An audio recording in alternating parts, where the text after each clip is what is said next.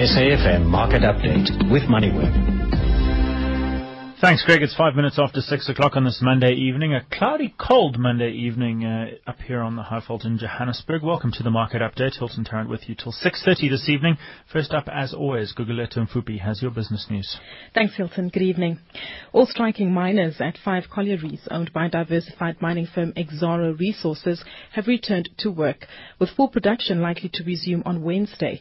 The illegal walkout had threatened the supply of coal to state power utility Eskom, which uses the commodity to generate more than 85% of electricity for South Africa. Local employment agency Adcorp Holdings says it will introduce a new 10-year black empowerment deal worth R500 million after its previous one failed to produce any value. The company says its previous deal, structured before the 2008 global financial crisis, was now underwater and would not benefit its employee share trust or black economic empowerment partners. And Vodacom has plans to extend its long-term evolution network, LTE, also known as 4G, to its prepaid customers soon. The new internet connection comes with the promise of faster internet connectivity, translating into faster downloads and buffer-free videos. Vodacom is currently investing more than R6 billion in South Africa, adding to its network of 3G base stations and building LTE coverage. Turning to the markets now, the JSE All Share Index is closed in negative territory, down by about 0.1% at 40,008 points. The rand at 9.30 against the US dollar, 14 rand 8 cents to the pound, and 11.98 against the euro. Gold trading at $1,602 an ounce, a barrel of Brent crude oil at $108, and the platinum price at $1,574 an ounce.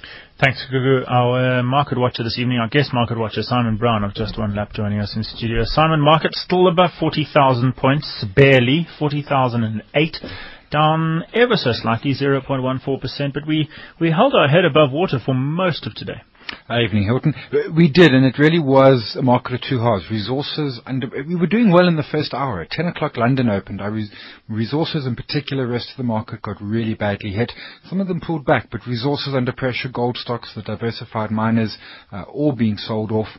Gold was under 1,600 at our close, but is now already back above that level, sort of regaining its day's losses.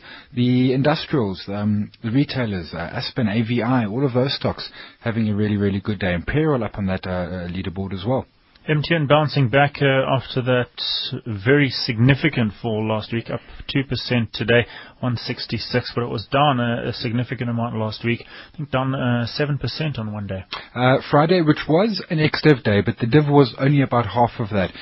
Nigeria looking to essentially do the interconnect rates, the termination fees, and start reducing those, which as we've seen in South Africa, which has hurt their profits a bit. Their average revenue per user has been falling, but that's a trend that had started before that, and I suppose in a sense has seen software rates come down. We've got some of those companies giving us really excellent rates, so it recovered some of it, but still off where it closed Wednesday last week before the public holiday. 52-week highs for a couple of usual suspects on the bourse. Supergroup up there again, 23.39. We've got Mediclinic also up there. Remgro on the back of that, no doubt. Discovery almost at $80 a share. We've got Impact as well, and Sepaku. This one's run incredibly hard. R6.12 a share now. Sepaku is interesting. So they're going to be doing cement. They're coming in with the Dangote from Nigeria, biggest cement manufacturers on the continent. And they I think it's late this year, early next year, they'll start producing. They've said before that they're not going to get into price wars with PPC, but the big issue PPC has is factories that are 40 years old, i.e. just not economic, particularly when you consider power is one of your biggest inputs in cement. Sepaku is going to come in and be able to produce it significantly cheaper and really give PPC a real run for its money in its backyard. There's been competitors before, but the place where Sepaku wants to get to in time is going to be quite significant in terms of size. And we're seeing PPC in part responding by moving into Dangote's backyard, moving into Central Africa. Simon, what do you make of this Adcorp BEE deal? It's being pitched as a new deal, but the reality is the old one was underwater. They had no other option but to refinance this. Yeah, and I'm surprised surprised. Well, no, I suppose I'm not surprised that we haven't seen more expire underwater, because in many cases they were very generously priced in order to prevent that. Obviously, the crisis of 08-09 paid to that to a degree, but if they were really aggressively priced, the participants still came through. AdCorp, there's been one or two other smaller deals. There might be some more coming through. The really big deals obviously have survived, but it costs them. I mean, at the end of the day, as Gugu said in the intro there, $500 million, that's not insignificant. Marion Roberts Construction Group, it owns 62% of Clough in Australia. That business has sold its shareholding in a business called Forge. Nice windfall there for Clough and for Marion Roberts up the line from that sale. But when most of your profits are being generated by these companies in Australia, you would probably be looking to increase your shareholding in them as opposed to sell things off. I agree. I mean, like 187 million Australian dollars, I think the number was. That's a nice flow of cash. It's not going to all end up in Marion Roberts' balance sheet, but nonetheless. And as you say, from the last set of numbers, in fact, all the guys are making their profits in Australia. I think the logic behind it perhaps is that they want to focus on the mining segment and the like, and that's really where the business is, and get rid of the other parts. And they said, it was a business which they'd grown up and they were taking their profits. I was surprised, and as I said, aside from that, want to focus on mining, which in itself comes with risks. Will mining still be the best place to be in 10 or 20 years? Well, Famous Brands, well known for its Steers, Debonair and Wimpy brands, amongst others, today announced its entry into the family dining segment. It's bought 51% of steakhouse business Turn and Tender, with restaurants in Parktown North, Thrups, Nickelway, as well as Besonia here in Johannesburg. Earlier, I spoke with Kevin Hedderwick and asked him if this deal was similar in nature to those it's done with Tasha's in Vovotello, where the founders are kept on board. Yeah, absolutely. It's exactly the same. It's a model that's worked very well for us, and the steakhouse category particularly is new to us, and so we're very fortunate to have the two Aaron brothers coming along to help us drive the Turn and Tender business forward. In terms of building this out, are you looking to establish a national footprint, at least Cape Town, Durban, fairly quickly? Yeah, absolutely. I mean, we've just done some planning before the announcement, obviously, and we're very ambitious about this particular brand, and in fact, in the next 12 months, we'd certainly like to have a presence in places like Durban and Cape Town, and hopefully Port Elizabeth as well. Why not start from scratch, Kevin? Starting from scratch is very difficult in the South African context. I think if you take a look at history, I mean, the landscape is littered with brands that wanted to start something from brand new. It's hard to start a new brand in South Africa in any category. Turn and Tender has been around for many, many years, and successfully come back into the marketplace around 2007. And if you have a look at the existing restaurants, they've got some wonderful equity. They're doing some nice numbers. They're well liked by consumers, by potential franchise partners, also landlords. So it does give you a leg up in terms of getting into the category when you go as an established brand. That's Kevin Hedderwick there, the Chief Executive of Famous Brands. Simon, another good deal for the company? It is, on some levels. On some levels, it's a bit surprised. The 50-50, as you did in your intro question there, they've been doing that, I think, for two reasons. One, you want to keep the founding partners on. Two, I don't think the founding partners want to sell just yet. You've got 3 stores. You want to sell when you've got 40 or 50 or 100. So that's, I think, in part how you twist their arm. Obviously, the integration with the back-end kitchens and the manufacturing and the like, the whole just ability to roll it out. They've never been much in that sit-down casual dining. This was new for them. The surprise for me, perhaps, was it was a little more upmarket than I would have thought. Their traditional base has more been sort of mid to upper income and the like, and Turn and Tender is probably upper income to above. That said, it is family, it is sit down, it plugs a hole, and Famous Brands been doing lots of clever little deals, as you mentioned, Vovotello, Garamundo's, Tasha's, they did the Frago Cafe recently, Java Lava with coffee, the mozzarella cheese, all sorts of clever little deals which they can do because of their bulk and bolt-ons which they can almost almost immediately make cash positive. You say it's perhaps not in their niche or in their segment, but if you look at Vuvothelo, if you look at Tashes, and if you look at Turn and Tender, those three fit very comfortably together. Exactly. But if you go back 5 years, they weren't there. It was Wimpy and Steers and the like. Yeah, Mug and Bean kind of straddles it to a degree, and it's famous brands saying, almost in a sense, and not disparagingly, let's be everything to everybody. You want to eat food tonight, your odds of hitting a famous brand store are getting larger and larger, and that's where Kevin has been moving his business to for the last decade or more. SAFM Market Update with MoneyWeb. 6:15 here on the market update. Well, Cyprus clinched a last-minute deal with international lenders to shut down its second-largest bank and inflict heavy losses on uninsured depositors, including wealthy Russians, in return for a €10 billion bailout in early hours of this morning.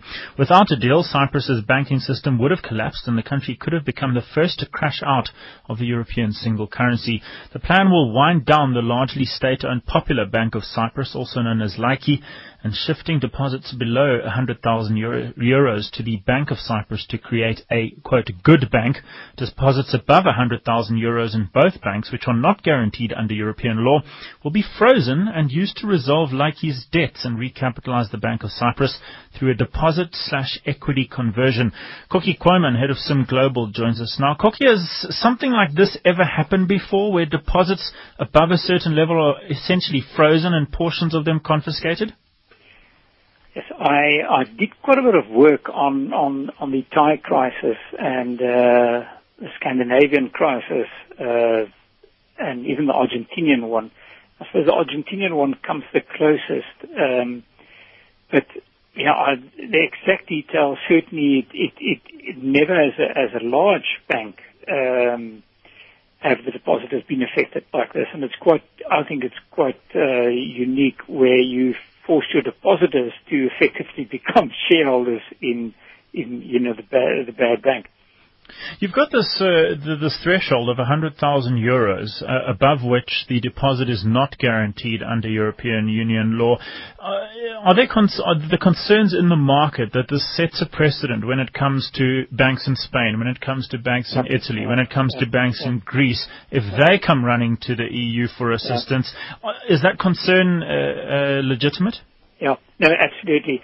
In fact, it's been one of those last few days, and especially today, where there's been sort of every announcement, there's been a change. But I think the most important was, and that I only saw now after 5 o'clock, Mr. Dijsselbloem, who is the Dutch Minister of Finance and is also responsible for the Eurogroup, leading the Eurogroup discussions, being chair of that regarding the whole Cyprus situation. Effectively, he made three claims or 3 points. He said that Eurozone countries with large banking sectors must look to restructure and reduce the overall size. So, you're looking at, he's definitely against large banks. Mm. But then he says uninsured depositors need to be bailed in, they will be bailed in. So he's also saying large depositors, you've got to do your homework yourself. You can't just place your deposits in a bank and go for the higher yield and expect to be rescued. You've got to do your own work. But now those two statements go against each other, because generally you are safer with larger banks, but he just said he doesn't want large banks. So that means you actually need to get a lot more intelligence about the quality and the rating of the banks. The third point he made is quite important as well, and I think I totally agree with it. The aim is to shift away risks from the public sector. True, you don't want the taxpayer in future to have to stand in again. And he says, fourthly, if the bailing process works, direct ESEM or whatever form of recapitalization might never have to happen. But basically what he's saying, that if you're a large deposit above 100,000 euro in the fact of Europe, that means, let's say, R1 million. So we're talking fairly large amounts. Then you've got to do your own homework, and you're not necessarily going to be protected. So if you are a large depositor in Spain or even France at this stage, where the economic situation is also quite concerning, or Portugal, you better do your own homework, because you might not be protected. And I don't know if you saw that today, but I noticed, like SocGen, it's one of the top 10 banks in Europe is down 6% today. Because obviously suddenly there's fear that because it's a large bank in France, and both are negative marks there, you might see that SocGen loses a lot of deposits and has to then pay up to attract more deposits, which leads to a big margin squeeze.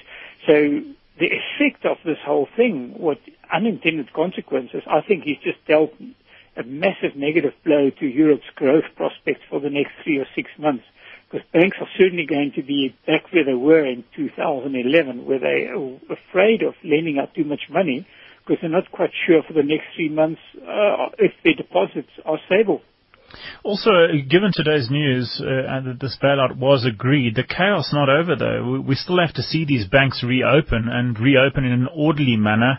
I know the Troika have imposed some rather interesting capital controls, and the Cypriot Parliament has also kind of put these together, but there's got to be a significant amount of control to prevent a complete flight of capital from Cyprus. Yeah. They threaten, or they have actually imposed capital controls.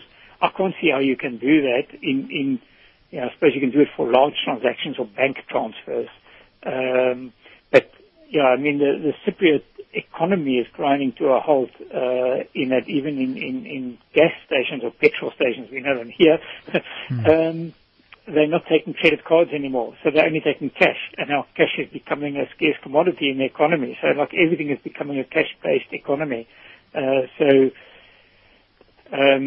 Certainly it's been very interesting. But what is interesting is you look at ABSA. ABSA's price is 2.5% up today. Now I hate reading much into an intraday movement, but you can clearly see that global investors are suddenly worried again about European banks and Europe in the short term, and sort of outside of Europe, I don't think there will be too much risk. Koki Koeman is head of Sim Global. Simon, I saw something interesting this weekend reading up about this. It's hard to imagine, given the news flow we've seen and given these decisions and kind of plan A, plan B, plan C, plan B, plan C, it's hard to imagine that we could have seen a more chaotic policy-making process. One commentator this weekend described it as Laurel and Hardy carrying a piano upstairs. You're 100% spot on. I mean, the one thing we have seen with the whole Europe debacle, etc., Greece, Italy, Spain, and so it goes on, is that it's been painfully slow, but it's been very, very ordered. And Cyprus has been anything but ordered. I mean, it has been chaos. And the Cookie's saying there, it's gone to a cash society now, but you can't draw cash from ATMs and all of those sort of issues. And at the end of the day, at least they're not hitting, that the guarantees are in place. 100,000 euros is a fairly chunk amount of cash to have lying around. But it does, as I said in the interview there, I start to wonder about this is a precedent. With those capital controls, what's effectively being said is that €1 inside Cyprus is worth less than €1 in Italy, in Greece, in Spain, in France, and Germany. It's as simple as that. Which is completely against everything that the European Union in general and the Eurozone, which is the monetary policy zone, is against. It says a euro is a euro, draw it wherever, spend it wherever, earn it wherever, and you're 100% right. Suddenly there's Cypriot euros and then euros. And I bet the Greeks are looking at this and saying, hey, hang on, was there other ways? I do think that the Cypriot this is not the best way to get out of a crisis. The Greeks are having pain, the Italians, etc., but rather that than what essentially is a banking crisis. It goes back to the Asian Tigers of 98, Argentina early 2000, Russia in 98 as well. It's a banking crisis, perhaps bigger than that, except that Cyprus is so small. 23 minutes after 6 o'clock. Well, 10 days ago, the Supreme Court of Appeal ordered Eskom to disclose for the first time how the price of electricity sold to BHP Billiton's aluminium smelters in the country is calculated. Chris Yelland, MD of EE Publishers, joins us now. Chris, you've done exhaustive analysis of the pricing agreements and what BHP Billiton is paying Eskom for electricity. That story is up on moneyweb.co.za. You've looked essentially at 3 agreements, one involving 2 potlines at Hillside smelter, then the third potline, which was an extension to that smelter, and then a third contract for Mazel. What is Eskom being paid by BHP Billiton for electricity on average for these aluminium smelters? Hilton, as you rightly say, there are three separate contracts and three completely different mechanisms by which Eskom determine the price per month. And my article looks at each of the three mechanisms, works out the average price per kilowatt hour for each of these three contracts, and then looks at the overall figure to work out the average that BHP Billiton is paying for its electricity per kilowatt hour. But short and tall, you ask the question, what is the average price they're paying? And my calculation is that they pay 27.15 cents per kilowatt hour on average across all of those three installations. Now, some of them, the cheapest one, of course, is the Hillside Potline 1 and 2. It comes in at about 21 cents a kilowatt hour. Then we have the extension, the Hillside Potline 3, which comes in at 27.5 cents per kilowatt hour. And finally, the Mosul installation comes out at 33 cents a kilowatt hour. And I'll say on average, based on the weighted average, based on how much energy each plant uses, it works out to 27.15 cents per kilowatt hour. How does this compare, Chris, to what it actually costs Eskom to produce electricity? Well, the average cost of supply of Eskom is about 41 cents a kilowatt hour. That is the average cost of production. That is, if you were to take all Eskom's costs, as they declare in their income statement for the year, of running the whole business of Eskom, and you divide it by the total amount of kilowatt hours that they deliver, you work out, the rands per kilowatt hour, the cost per kilowatt hour. That comes to about 41 cents per kilowatt hour. I do remember that it's not the cost of generation. There's a whole value chain from coal to generating electricity to transmitting it, and finally to distributing it to the final point of use. And that figure I've given you, 41 cents a kilowatt hour, is across the whole value chain, the average cost to supply. That means the costs divided by the kilowatt hours that they produce. Chris Yelland is MD of EE Publishing. First of all, the concept that discretionary trusts won't any longer act as flow-through vehicles is the first and I suppose the biggest proposal. And what precisely this means is at present, if income comes into a trust and goes straight through, then it's taxed in the hands of the eventual recipient or beneficiary as if they were the direct recipient. So right there you can see that there's no actual tax avoidance, obvious tax avoidance in that concept, because it simply means that there shouldn't be a difference between receiving income via a trust or receiving it directly. The tax principles should be exactly the same, and that's what we have at the moment. And this is the principle that they're looking to remove. This is what the proposal says, that they won't act as flow-through entities, which essentially means that if something comes into a trust and then comes straight out to the beneficiary, it'll be fully taxed in the hands of the beneficiary, irrespective of what that kind of income is. So at an overview level, that's what we think it means. I'm a little bit concerned that it might extend to capital gains as well. And again, if I can go into a little bit of detail about my concern here. At present, if a capital gain is realized in a trust, then that capital gain can be taxed